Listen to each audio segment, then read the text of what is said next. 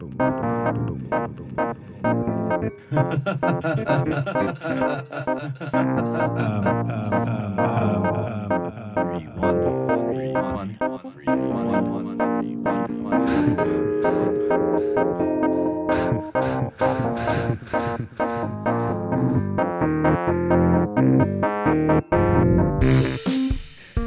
it's Charlie here on the Music Show. I've got Glenn Hartman here again for part 2 of our interview. How was your last week? Was it good? Last week was great. I played some good gigs, but next week is going to be even better. All right. Yeah. All right. Cool. Well, let's pick up where we left off.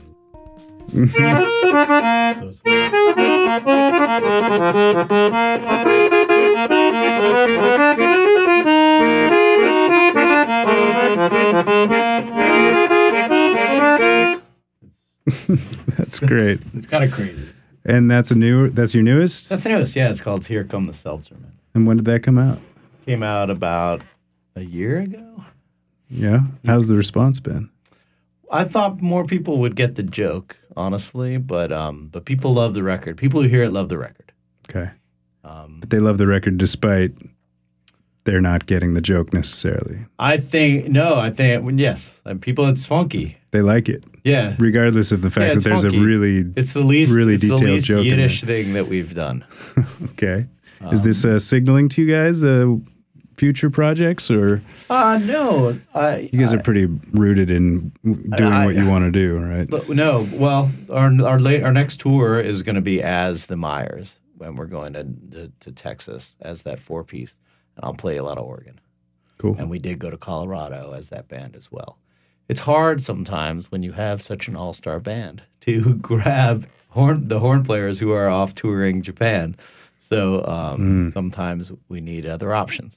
Mm-hmm. And so the question becomes, do you present the music the way you want to do it, or do you present the music that you think the people want to hear it a certain way? Like, do we always need a horn player because people expect us to have a horn player? Or is it really our music to do what we want with? And that sort of is a parallel to the discussion we were having earlier about New Orleans music versus New Orleans music.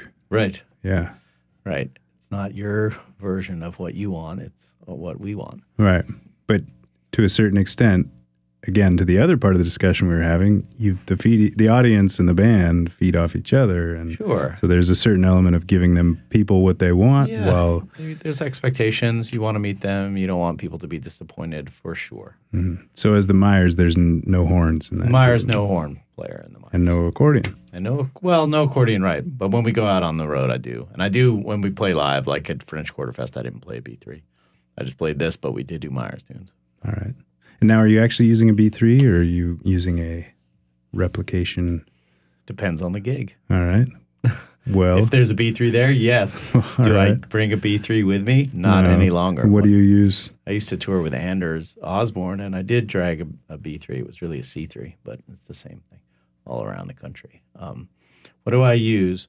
Well, right now I have a Korg that's okay, but it's after playing all weekend at French Quarter Fest on real organs, I want to throw the Korg in the garbage. And so I spoke with a friend of mine who does a lot of work on organs, Trevor Brooks, who is a great gear guy in town and a really quite a fine organ player as well. And he's going to help me get a rig together with a Hammond M100, which is the smaller version of the B3 that Green Onions was recorded on. Wasn't even recorded on a B3, even though everyone thinks of it as the most famous B3 track. That's an M100. Yes. Huh. So Trevor Brooks is gonna get me an M100. Get you one? All right. Yeah, I was thinking, is he putting together? I mean, we're gonna see. I'll let you know. Right. To be followed up in a month. All right. As I said, wait till after Jazz Fest. It's okay. a little busy right Audience, stay on those pins and needles because next month we'll find out how it goes. So when are you guys hitting the road? June. All right. First weekend of June. Cool. Are you looking forward to it? Absolutely. Yeah. It's the tour's all through Texas. We're playing in Houston, at the Continental Club, and in Austin at the Continental Club, and at Steve Wertheimer's daughter's bat mitzvah. Nice. In Austin, That's Texas. awesome. Great. Austin. Now, when's the last time you were there? It's been a little while. Austin's changing. What's the? Oh man, it's the new San Francisco, Seattle. It's like just it's growing beyond its capacity to handle it. That happens. Yeah, I know. That's what makes me glad we're in New Orleans. Yes, well, when I was in San Francisco and this place opened up called Toast, which sold toast, and there was a line out the door, and they did mill their own flour. Ooh. However, the end product is still toast. It was toast. Yeah. And so people liked it a lot. Yeah. So say no more. I don't know what else. I didn't know what I thought at that point. It was time to move back to New Orleans. Yeah. And so how long after Katrina until you were officially back here? It's I'm not going to say. It's embarrassing. Okay. I refuse to say. All right. All right. I'll take that as a yes. What's your favorite place to play? We can put Jazz Fest aside because that's probably in its own special place because you've done that so many times for so long. Yeah. But let's just put that one aside. Not saying that would be your answer, but okay. My favorite place to play. Well, I'm not going to pick a favorite place to play. I'll tell you that we play at the DBA. I love playing at the DBA. We have great gigs at the DBA. We play at the DBA with the Klezmers every Mardi Gras day, and it's always very special. My other favorite places to play in New Orleans are Siberia, because I just like the vibe down there on St. Claude. Play a lot at the Saturn Bar.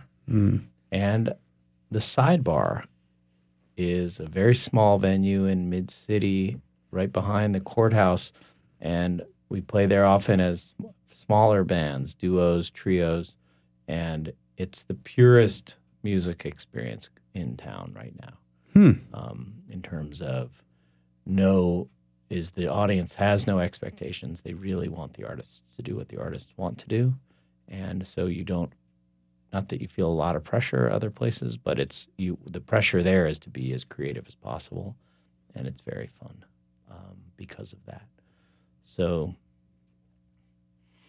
I'll tell you, the biggest gig I ever played was with the Klezmer All-Stars. We played one time on the Mall in Washington, D.C. Wow. On the 4th of July at the foot of the Washington Monument.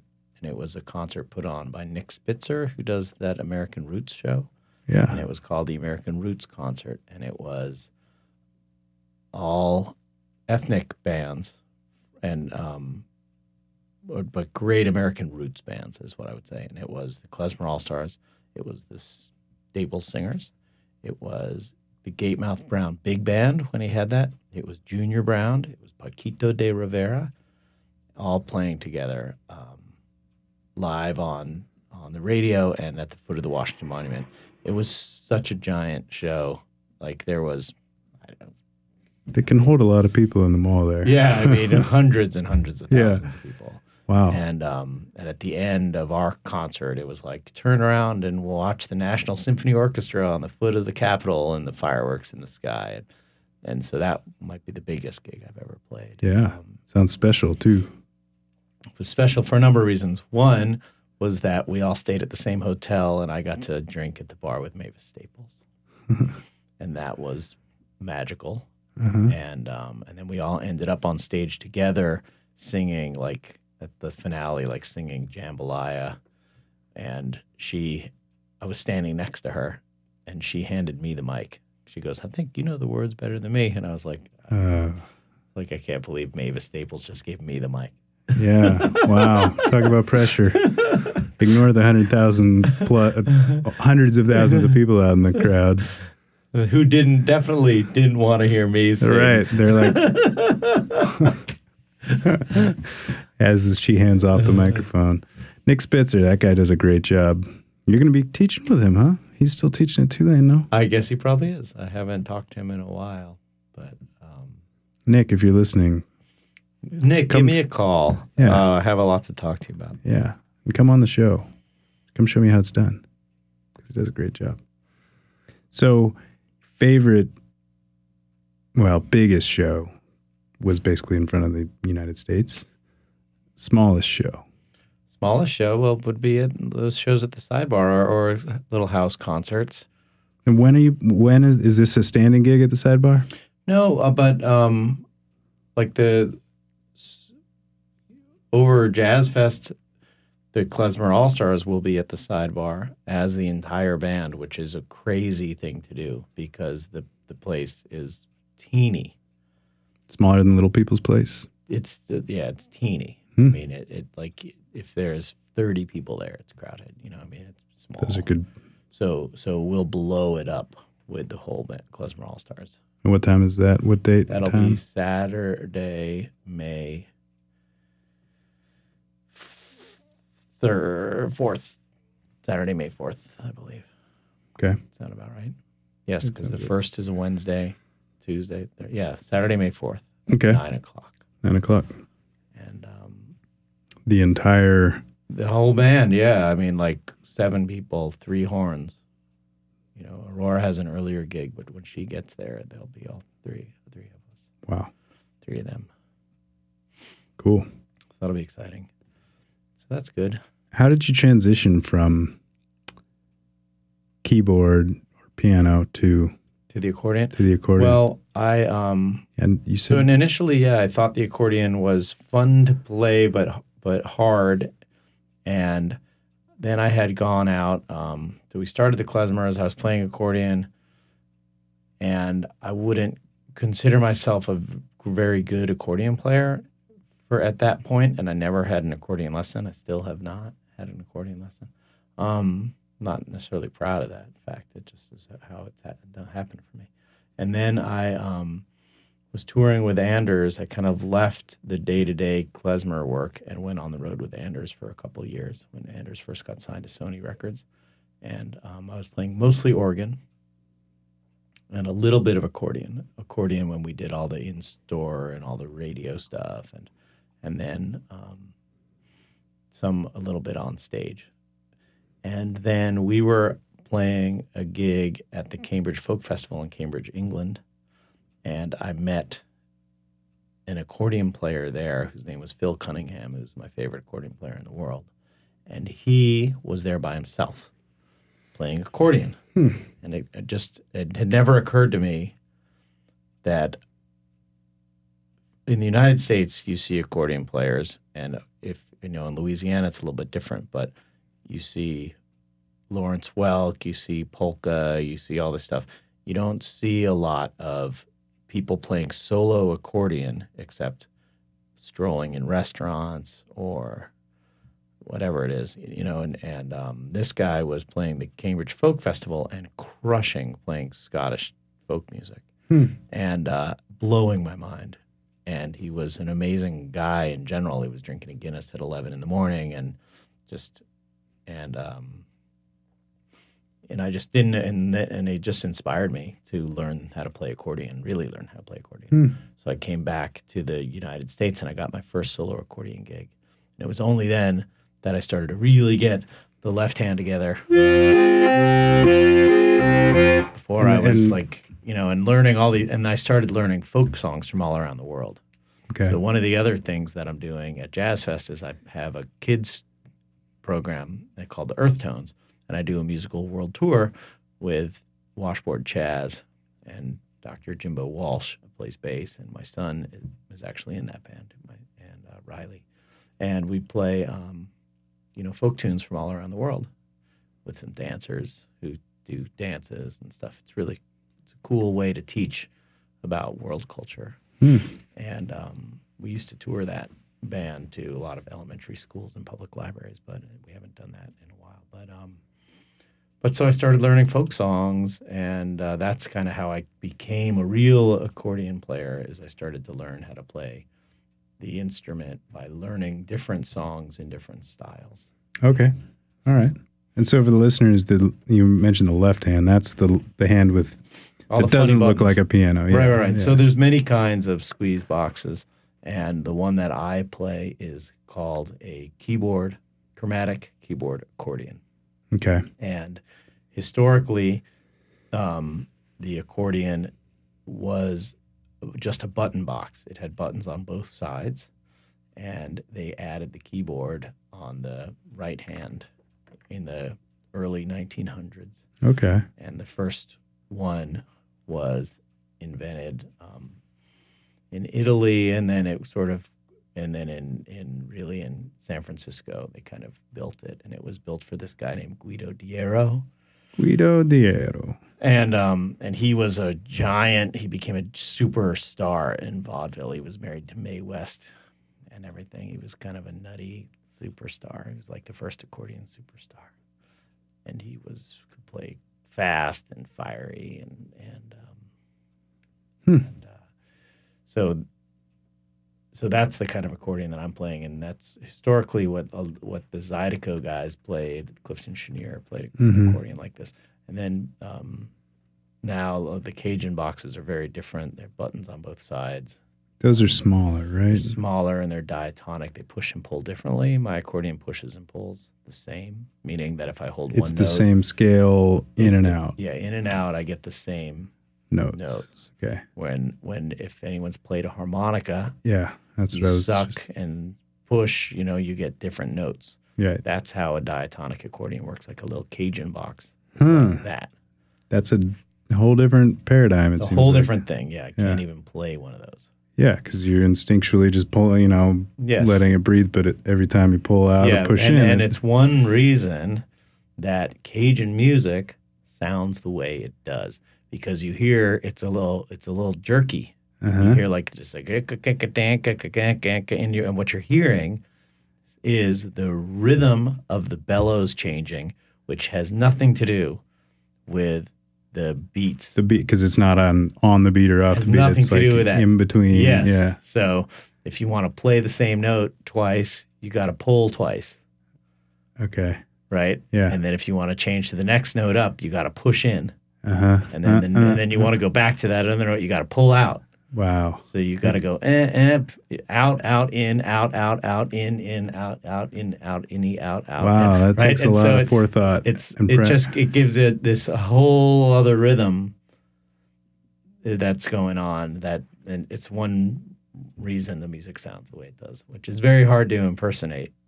On a different kind of accordion. I could play a Cajun song, and it does sound like the Cajun song, but it doesn't have that exact same. There's a certain kind of Cajun je ne sais quoi to it. Yeah, exactly. Do you have a favorite type of music to play on the accordion? On the accordion, I'll play. I could play a couple other little things that are not klezmer, just because I like them. Okay. Here's a cumbia that I like quite a lot. All right.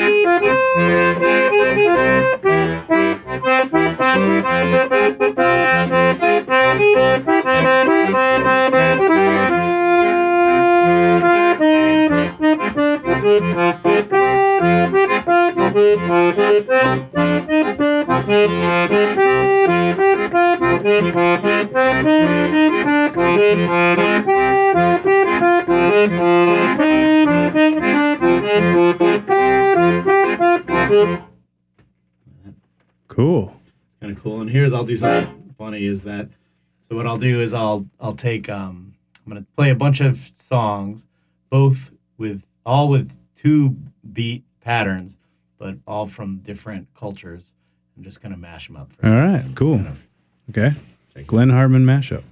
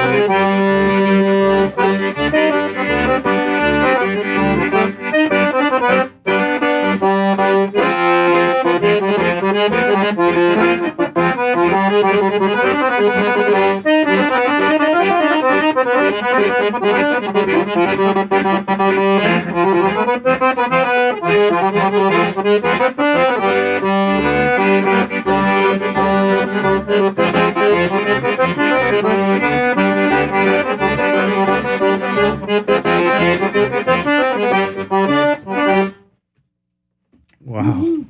Wow. So that was like I started with a little Cajun song, and then that's a little song I learned from Beau Soleil, and then it was a Mexican polka, which was an old Mexican revolutionary song called La Adelita, and then I turned it into another Mexican polka that I like, and then into an old Yiddish song called Lebendig und Freilich, which is kind of a classic Yiddish tune.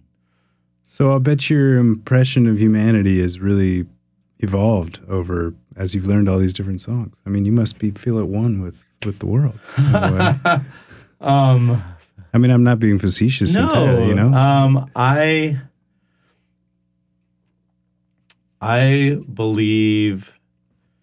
think that cultural memory is is a beautiful thing, and I think that if there's anything that I'd like to make kids think about, it's the fact that everything, as I say to a kid, I say, and I can say this to any of your listeners too, it would be, well, what do you have with you? And they'll say, well, I don't know, I have my keys. I don't know, something.